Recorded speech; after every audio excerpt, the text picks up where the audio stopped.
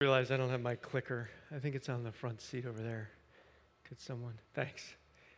All this time and I just blew it. Thank you. All right. And it works. It shoots a little laser if you want to. All right. Sorry. Hey, just wanted to start off with this question. This is just a short 2-week series. We're moving on next week. We're going to start a series called A Tale of Three Kings, about 3 kings in the Old Testament that we can learn some life lessons about really how to find true greatness and significance in life. But just starting off today, I want to ask you this question. Do you want to be happy?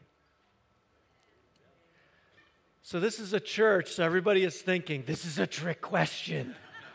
No, I don't want to be happy. Like, you're trying to trick me, aren't you? And it is true, holiness is better than happiness, and so often people search for and settle for short-term happiness that ultimately winds up in misery because they're not. But really, what God wants for us, I mean, Jesus said, that last quote, it is more blessed to give than to receive. The word blessed in the Bible has 2 synonyms in English, prosper and happiness. It is more prosperous and happy to give than to receive. And anyone who's actually been at a Christmas morning and not just gotten gifts, but maybe bought gifts for your own kids or for your nieces or nephews or for someone else, you understand that what Jesus said almost 2,000 years ago is absolutely true. And so last Sunday was just a fun sermon to preach because we talked about the happiness of less. And it's because it's just fun to talk about how can we be happy, and it's the exact opposite direction from what the world says how we can be happy. We can be happy actually with wanting less and keeping less. And so one of my applications was to give away 100 things, right? And my one daughter said there was an audible gasp in the auditorium in one of the services when I said give away 100 things. And I have to, so one of my 100 things is right here. This is going to Brian Loshbaugh because he says construction work site, you can always use another shop vac. So, and I have 2. Why do you need 2 shop vacs, right? So I do have to admit though, I only gave away 43 things or threw away. So I have 57 more to go. All right. So I know some of you are way ahead of me. I did want to say, anyone give away more than or throw away more than 100 things? Awesome. Awesome.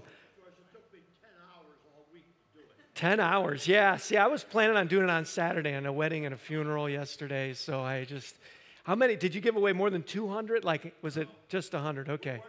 We'll work on it. I'm going to ask in the next service, see who the winner is, But again, simplifying your life because we think more will make us happy, but what more does is makes us more tired and more broke, right? Keeping track of it all and trying to, in fact, a friend of mine, Jamie Barton, he used to work with horses professionally. Let me go back to that. Where is that? Okay, yeah, this is a great verse. As we talked about this last week, 1 handful with tranquility, then 2 handfuls and toil in chasing after the wind.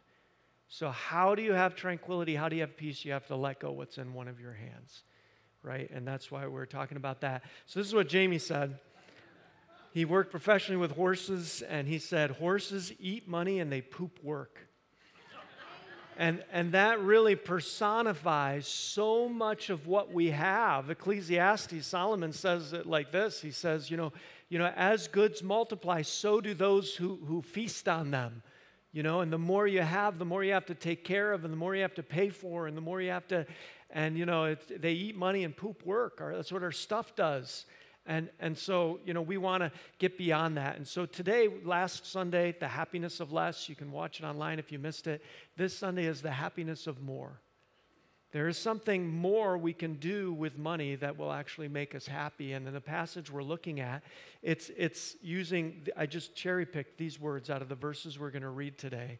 This is what it's talking about. Cheerful, bless, having all you need, abound, endures forever, enlarge the harvest, enriched in every way, thanksgiving.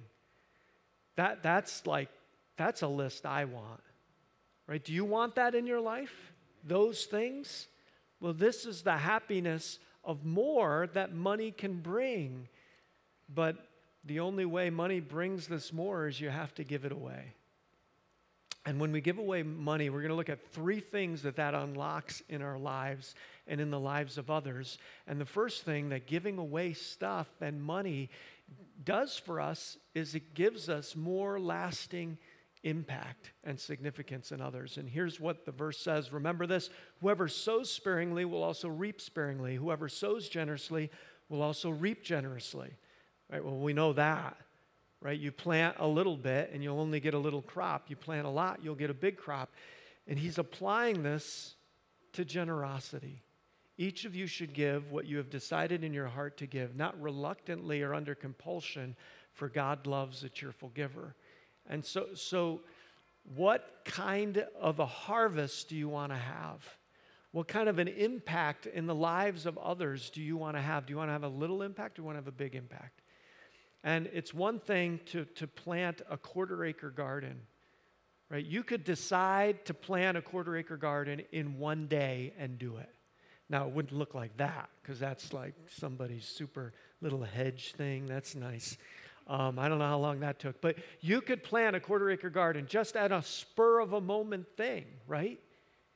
But if you want to plant 100 acres, now that's a whole different ballgame. Now you need a plan. Now you need time. Now you need maybe getting other people involved. Now you need to buy equipment. You know, there's just so much. This is a full-time job. A quarter acre, that's a hobby, right? That's a one-person. A quarter acre is actually a pretty big garden, but still, you know, you could, you know, every night just a little bit chip away at it. One person could do it. 100 acres is a whole different story. And so when we're talking about what kind of a harvest do you want to have? What kind of a lasting impact do you want to have in the world? And this is talking about eternal impact, right? Some of these verses that we're reading, what kind of an impact do you want to have? What kind of a harvest do you want to have? So here's how we do that. And thinking about an eternal harvest, I don't want to have, I certainly want to have an impact 2 years down the road, 6 years down the road. But, you know, I want to have a lasting impact more than anything. And we have these voter guides out there, you know, about governor, about Senate. But, you know, this is a 6-year and a 4-year impact. Right? Whoever gets elected for that. So much more important than this is marking people and impacting people for eternity. And I think this is where our generosity needs to be focused. Yeah, you can give it toward a political campaign and have maybe a 6-year impact if your guy gets in. But isn't there something more lasting than that? And so someone mentioned this to me years ago, and I really like it because we talk about at Bridgewater, everybody has a next step. And so giving, what is your next step? All you Kung Fu Panda, lovers, there is a step 0, there is a level 0. Level 0 is giving something to someone at some point. And I think pretty much everybody is at level 0, at least. You've given away something at some point in your life to someone. And so if you're there and you want to enlarge the harvest of your righteousness, is what it's going to talk about. It's a harvest of righteousness, not a harvest of money or finances or political power. But if you want to enlarge a harvest of righteousness and have a greater impact, think about what your next step is. And if you just give randomly, maybe your next step is to give regularly. And I have trouble saying that word, regularly. Every time you get paid. Like breathing. God's designed us physically to breathe in, and then if you don't breathe out, you die, right? Because you can't just keep breathing in. And in so many things in our life are like that. So to give, every time you get paid to give something, you might say, well, how much should I give? I don't know. You figure it out. Right? This is, and so that's, I think, the next step. And if you're already doing that, maybe every time you get paid, you're giving something away, then maybe to challenge you to give proportionately or a certain percentage of your income. And for some, it might be 5%. And so I make more money, I give more. It's a percentage. The Bible gives a standard to give 10%. Now, he doesn't give that standard to Americans. He gives that standard to dirt poor Jewish farmers who had literally dirt floors, no electricity, and no indoor plumbing. And if you think you're worse off and you can't afford to give 10% like they were commanded to give in the Old Testament, that's an interesting observation. We all give proportionately. And again, what's your next step? Where are you at? If you're here, maybe it's ready to take this step. If you're up here on level 0, just take some step. Maybe you're ready to leapfrog and go to 2. That's great, but take some kind of a step. And then number 3, give sacrificially. There are some people here who they tithe their gas royalty check. There are some people in our church, they give it all away completely. And just want to talk about the elephant in the room right now, okay? Because a lot of people are cynical. Cynicism is when someone says, I see through what you're doing, right? I'm suspicious and I see what's going on. But if you see through everything, what do you actually see? Nothing at all, yeah. And so as we're going to talk about money today, I believe in Bridgewater Church. And I give to Bridgewater. I've already given, as Pastor Josh said, already given toward this special offering as well. This special offering, all of it is going toward Tunkhannock, toward starting a new campus, toward training more pastors and ministry workers in the future. None of it goes to me, okay? But I give to Bridgewater because I believe in what this church's mission is. If you don't believe in this church's mission, or if you know of another organization or another individual who has a greater need, then by all means, give to that. God's word, as we're looking in 2 Corinthians, he's not commanding you to give to Bridgewater, but he is commanding you to give. Ecclesiastes, it says, man, one hand and peace and tranquility. Open your other hand. And he doesn't say where you need to give it to. And so if you're cynical here this morning, I'm just here to tell you that this is really, it really is a map to happiness. And so if you believe in God's word and you believe this is his truth, and that, then you're going to be like, yeah, that's what I'm going to do. That's how I'm going to live. Even if you don't believe this is God's word, I just want to mention this has been a bestseller every single year for centuries now. It's the bestseller so much they don't even mention it anymore. Been translated in more languages in the world by far, multiple times, 3, 4, 5, 10 times more languages than any other book. It has been tried to be burned and destroyed for thousands of years, and it has stood the test of time.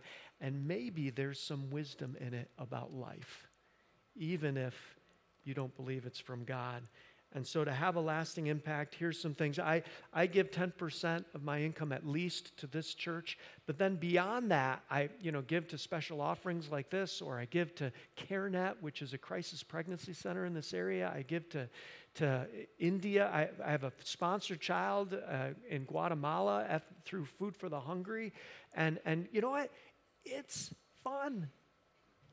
It is rewarding to be able to give. And the verses go on. Each of you should give what you've decided in your heart, not reluctantly or under compulsion, for God loves a cheerful giver. We really need to have the attitude, not that I have to give, like, there it goes again, but that you get to give, and it really is a blessing. And here's what it says about when you give. God is able to bless you abundantly, so that in all things, at all times, having all you need, you will abound in every good work. All right? That's a great promise. Here's what it's not promising. There's something called the prosperity gospel, okay? And it goes like this. You give God $10. You give this church $10, God will give you $100. Do you want that house? Do you want that nice house? Well, then you need to give to the house of God. And amen. And he will give you that house. I'm telling you, you want that car? That car is yours, but you got to get in the driver's seat with God and give to him first. Do I hear an amen? Don't amen that. That's not true. It's not what it's talking about. Here's what it's talking about. He says, God is able to bless you abundantly, yes, so that in all things and at all times, having all you need, you will abound in every financial transaction. Is that what it's saying? You will abound in every materialistic pursuit. Is that what it's saying? No, you will abound in every what? Good work. God says, if you give to me, you will have an abundance of good work credited to your account. In fact, think about this prosperity gospel idea of you're going to get what this giant Ponzi scheme that God has put together, you know. Jesus, did he have at all times everything he needed? Even on the cross, did he have everything he needed? Here's the truth. Sometimes you don't need to breathe. Sometimes we don't need to live as Christians. In fact, this is something a church father by the name of Tertullian said, lived just a couple hundred years after Jesus. I don't know if you realize that many, Augustine, Tertullian, some of the greatest leaders of the ancient church were African, born in Africa. And Tertullian said, the usual complaint is, I have no other way to make a living. And he was talking to people who before they accepted Jesus as their Savior, made idols. So they were silversmiths, or they worked in wood, and they carved idols, and it was quite a lucrative business, you know, making gods. I mean, what price can you put on that? But what happens when they accept Christ as their Savior? They say, you know what, are you telling me I have to stop working? It's the only way I can make a living. He said the usual reply is, I have no other way to live. He said the harsh response is, why do you have to live? Because many around Tertullian who stood for Christ were dying for Christ. And he said, you know, you will abound in every good work. And it doesn't mean you won't be hungry. And it doesn't mean you won't have difficulties. And this is not a financial, these verses, this is not a financial promise to you. Okay? It's a promise about eternal impact. In fact, one of the ways I have applied this in my life is sometimes I hesitate to give now because it means I'll have less to give later. I don't know how many of you struggle with this, but I do. Recently, for this offering, so a year and a half ago, I had some extra money because the government was handing it out. And so I took that money and I bought Exxon stock. It's over doubled, including dividends. And so I thought for this offering, I can give Exxon stock, but what if I wait 2 more years? For when we're going to, launch a new campus, maybe out of Montrose, or do something that I might get even more excited about, I won't have that money. And, if I wait 2 years, maybe that money will grow even more. Maybe it'll double again. And what an incredible gift I could give in 2 years. And what he's saying here is, you know what? God is able to bless you abundantly, that you will abound in every good work. You don't have to worry about, if I give now, will I not be able to give later? He will take care of it, because the yous all throughout these verses are all in plural. This is not a promise that God is giving to an individual, to you as a single person. This is a promise he is giving to a community, to you as a group. And so, maybe God will bless me and in 2 years I'll be able to give the same amount, or maybe he won't. But God, he will allow us, we, to be able to abound in every good work when we're generous now. And so that's what it's saying. This is an interesting man. His name is Chuck Feeney. Any of you know Chuck Feeney? Raise your hand. Okay, he lives in San Francisco in an apartment. He doesn't own a home. Chuck Feeney made a lot of money when he was a young man, and up into his 50s. At 53, he decided he was going to give it all away. That was 1984. And so he started giving it away, and he did it secretly. You know, some of these rich people, they hire, they call the newspaper and they say, I'm going to give away 99% of my wealth when I die. Let me give you a clue. You're going to give away 100% of your wealth when you die. I don't think that's particularly generous.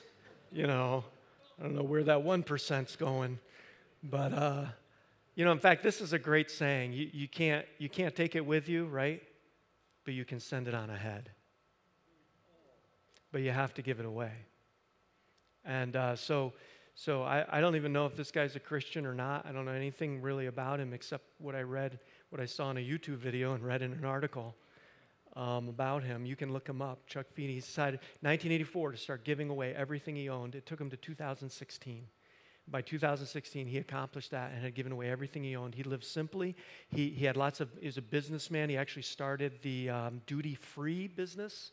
If you've ever flown, you're familiar with that business model. No taxes, because they charge you like 3 times more than the stuff's worth, but you don't pay taxes. So anyway, so they made a bundle. By 2016, he had given it all away, unbeknownst to many of his friends and even others. Again, he did this secretly. $8 billion is what he'd given away. And again, he lives with his wife, 91 years old now, lives with his wife in an apartment. And in fact, the way I found him, and I clicked on a YouTube video, said 10 billionaires that lost it all. And most of them were crooks, Bernie Madoff kind of guys.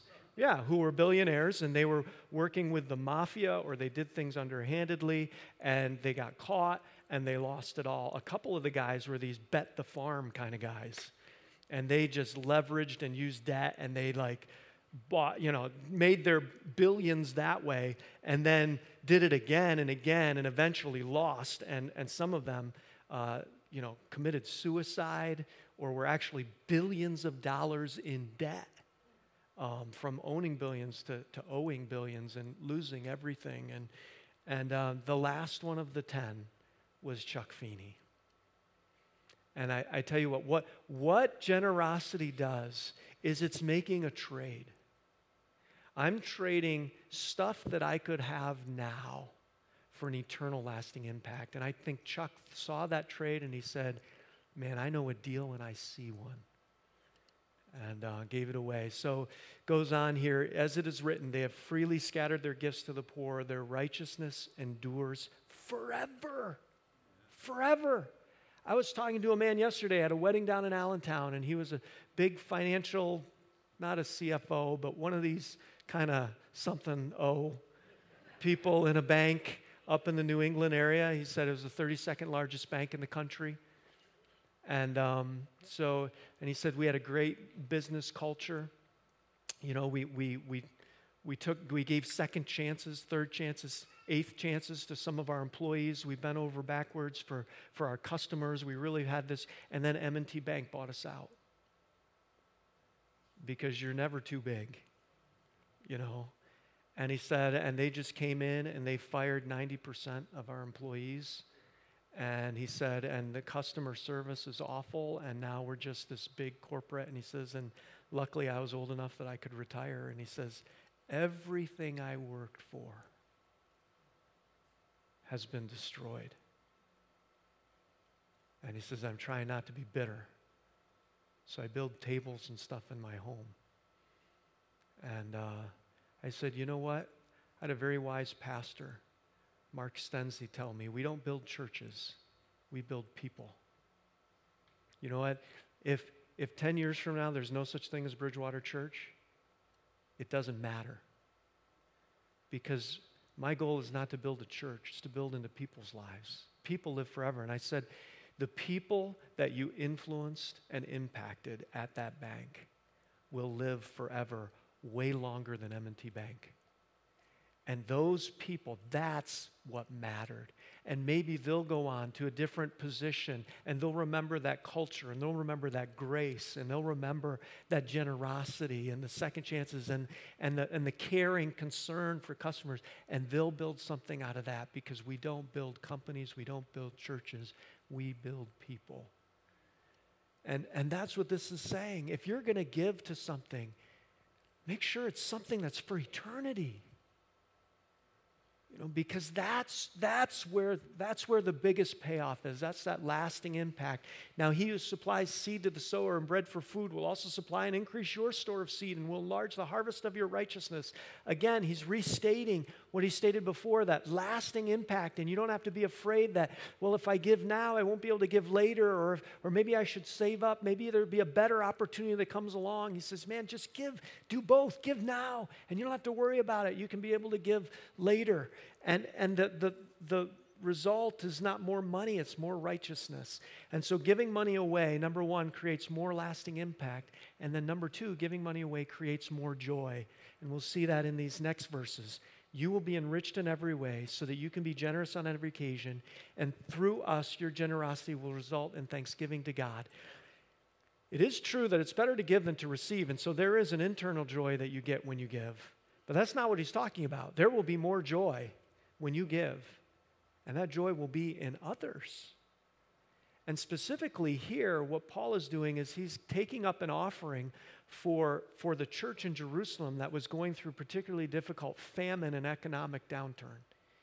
And so people all throughout the Roman Empire, in Italy, what is now Italy, in Greece, in Syria, in other places, they were taking up an offering, and then they sent messengers with it to Jerusalem to help the masses of people that were just struggling financially. And so they never even knew who these people were, who gave to them. They just knew that they were brothers and sisters in Christ. And so their thanksgiving wasn't to the individuals, their thanksgiving was to God. And that's why I think it's important to give in the name of Jesus Christ and to give in the name of our Heavenly Father and not to give in our own name. And so when we give, we need to give like in the name of Jesus so that Jesus is praised and I'm not praised. And maybe you give anonymously so Jesus is praised and you're not, because that's what happens there. This service that you perform is not only supplying the needs of the Lord's people, but it's overflowing in many expressions of thanks to God. And because of the service by which you've proved yourselves, others will praise God for the obedience that accompanies your confession of the gospel of Christ and for your generosity in sharing with them and with everyone else. And so God is going to be praised. There's going to be so much more thanksgiving. There's going to be so much more joy when we open that other hand and give to others. We have a benevolence fund here at the church, and the deacons are in charge of disseminating that. And so when we hear of a need, a lot of times we try to cap it at about $500. And here's why we cap it at $500, because we cannot solve the financial problems of everybody in the church. We just can't. And even if we could, many times that would be unproductive, because we learn a lot sometimes in the difficulties. And we learn lessons that we would never learn if it all just came easy. But $500 is enough to provoke joy. And $500 is enough to let someone know that your church family cares about you and they're behind you. And so, there are, and again, people give to this benevolence fund. We have in fact, sometimes we give to someone and they'll say, I'll pay you back. And the answer is no. No, that's not how it works. We don't do loans here as a church. We do giving. If you want to pay this back, give it to somebody else, right? Pay it forward. And so it's just fun to do that. I wish all of you could be on the deacon board, and get the thank you notes and just see that thanksgiving to God that's done. In fact, I know people in this church that have given away a car. and the thanksgiving that comes back from that. I mean, it's like the joy, like the person who gave the car, they have this joy. The person who got the car got the joy. People on the sideline like me, I got joy just watching the whole thing happen, right? I mean, and that joy just multiplies through our generosity and when we let go. Giving money, those three things, so creates more lasting impact, creates more joy in others, and creates more prayer for you. He says, and in their prayers for you, their hearts will go out to you because of the surpassing grace God has given you. They don't even know their names. They couldn't know their names. These are people thousands of miles away in Jerusalem that are getting an anonymous gift from somebody in Corinth, but who knows their names? God knows their names. And so as they pray, God, for that anonymous person in that Greek city of Corinth or Ephesus or in Rome right now, God, I just thank you. God, I ask you bless them for their generosity. Do you want more people praying for you? I need it. Looking out, some of you really need it too. Just, And more prayer. Who doesn't want more prayer? Thanks be to God for his indescribable gift. Paul closes this out with a reflection on Jesus Christ. That is the indescribable, God's indescribable gift. When we're generous to others, we need to remember who modeled that first and why we can be so generous to others, because God was first so generous to us by sending Jesus Christ to die on the cross for us, to give his life. And what an indescribable gift. And our generosity and response is just that reflection of who Jesus is. Yesterday, Glenn Smith, we did the memorial service for him here, at Regan's, and then we had a dinner here. And one of the things I said, and I didn't know Glenn real well because he's kind of a quiet guy, but he was a funny guy, he was a wise guy, and he was a generous guy. Some of his grandkids would talk about they'd come by to see him, and, when they'd get to go, maybe even days later, they'd open their glove compartment, there'd be cash in their glove compartment, Or they'd go back to their car, and somehow he'd filled up their car with gas. And just little quiet things. I remember there used to be in October, it was Pastor's Appreciation Month, they used to do a table of food for all the pastors, and he would bring in all these potatoes, like 20 pounds of potatoes, and I thought it was from his farm. But apparently he didn't farm potatoes. He just liked them. So he bought them at the store and brought them in, and, because he loved potatoes. So he gave me potatoes, It just, and God's the ultimate judge, but God may look less like me and more like Glenn Smith. And the truth is, Jesus Christ, reflection in us, there's more than one way that God's image can be shown. And he wants you to show it in your unique way and in your unique gifts and with your unique whatever you have. And so I just want to close this generosity thing. Some of you, maybe this whole time, you're thinking, man, I'm so glad I'm off the hook. I don't have to give money because I give my time. And I would disagree with that. I think we're supposed to give time and resources. In fact, flip it around. Do you think it's okay for someone to say, I don't need to do anything for God because I write a check? You think that's the right way to live? And the truth is we're all blessed in different ways. I just want to challenge you again. Take your next step, whichever of these steps maybe that might be. And again, if you know of a better ministry, a better investment than Bridgewater, by all means, give to it. And this will take a plan to give 100-acre kind of gifts. You can't just think, oh, I'll just write a check today. Right? You have to maybe plan to get out of debt. And there's margin in all of our lives. I mean, I think if I were to ask for a raise of hands and say, how many of you drink something other than water? We would all raise our hands. Right? There's margin somewhere. I mean, to support an FH kid for $38 a month, that's probably, if you go out to eat once a month, that's probably it right there.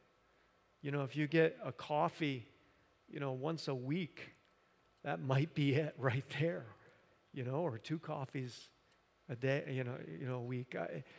And so I think there's margin, and the biggest thing, takeaway, greatest joy doesn't come from piling money. Greatest joy doesn't come from spending money. The greatest joy comes from giving it away. And if there's one thing you can take away from this, is one of my motivations in preaching this message is FOMO.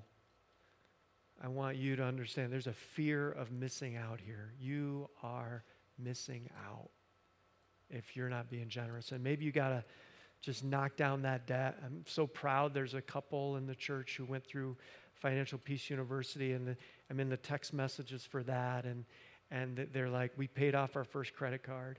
We paid off, was it 2 or 3? We paid off our last credit card. We're working now on and they're just nailing it away. Why? Because long term, their goal is so that they can be generous. So they don't plant 1/4 acre gardens. They want to plant 100-acre farms and see an enlarged harvest of righteousness. And that's what I want for all of you. Don't miss out on what God wants for you. Heavenly Father, I just thank you for your generosity to us. I just thank you for blessing all of us way beyond what we need. And God, just thank you for this country with the opportunity that's available here. And Lord, I know there's people that are struggling financially right now. And God, I just ask that you'd open our eyes to them so that those who have more can help those who have less. God, I ask that you'd open our eyes to how to live wisely so that we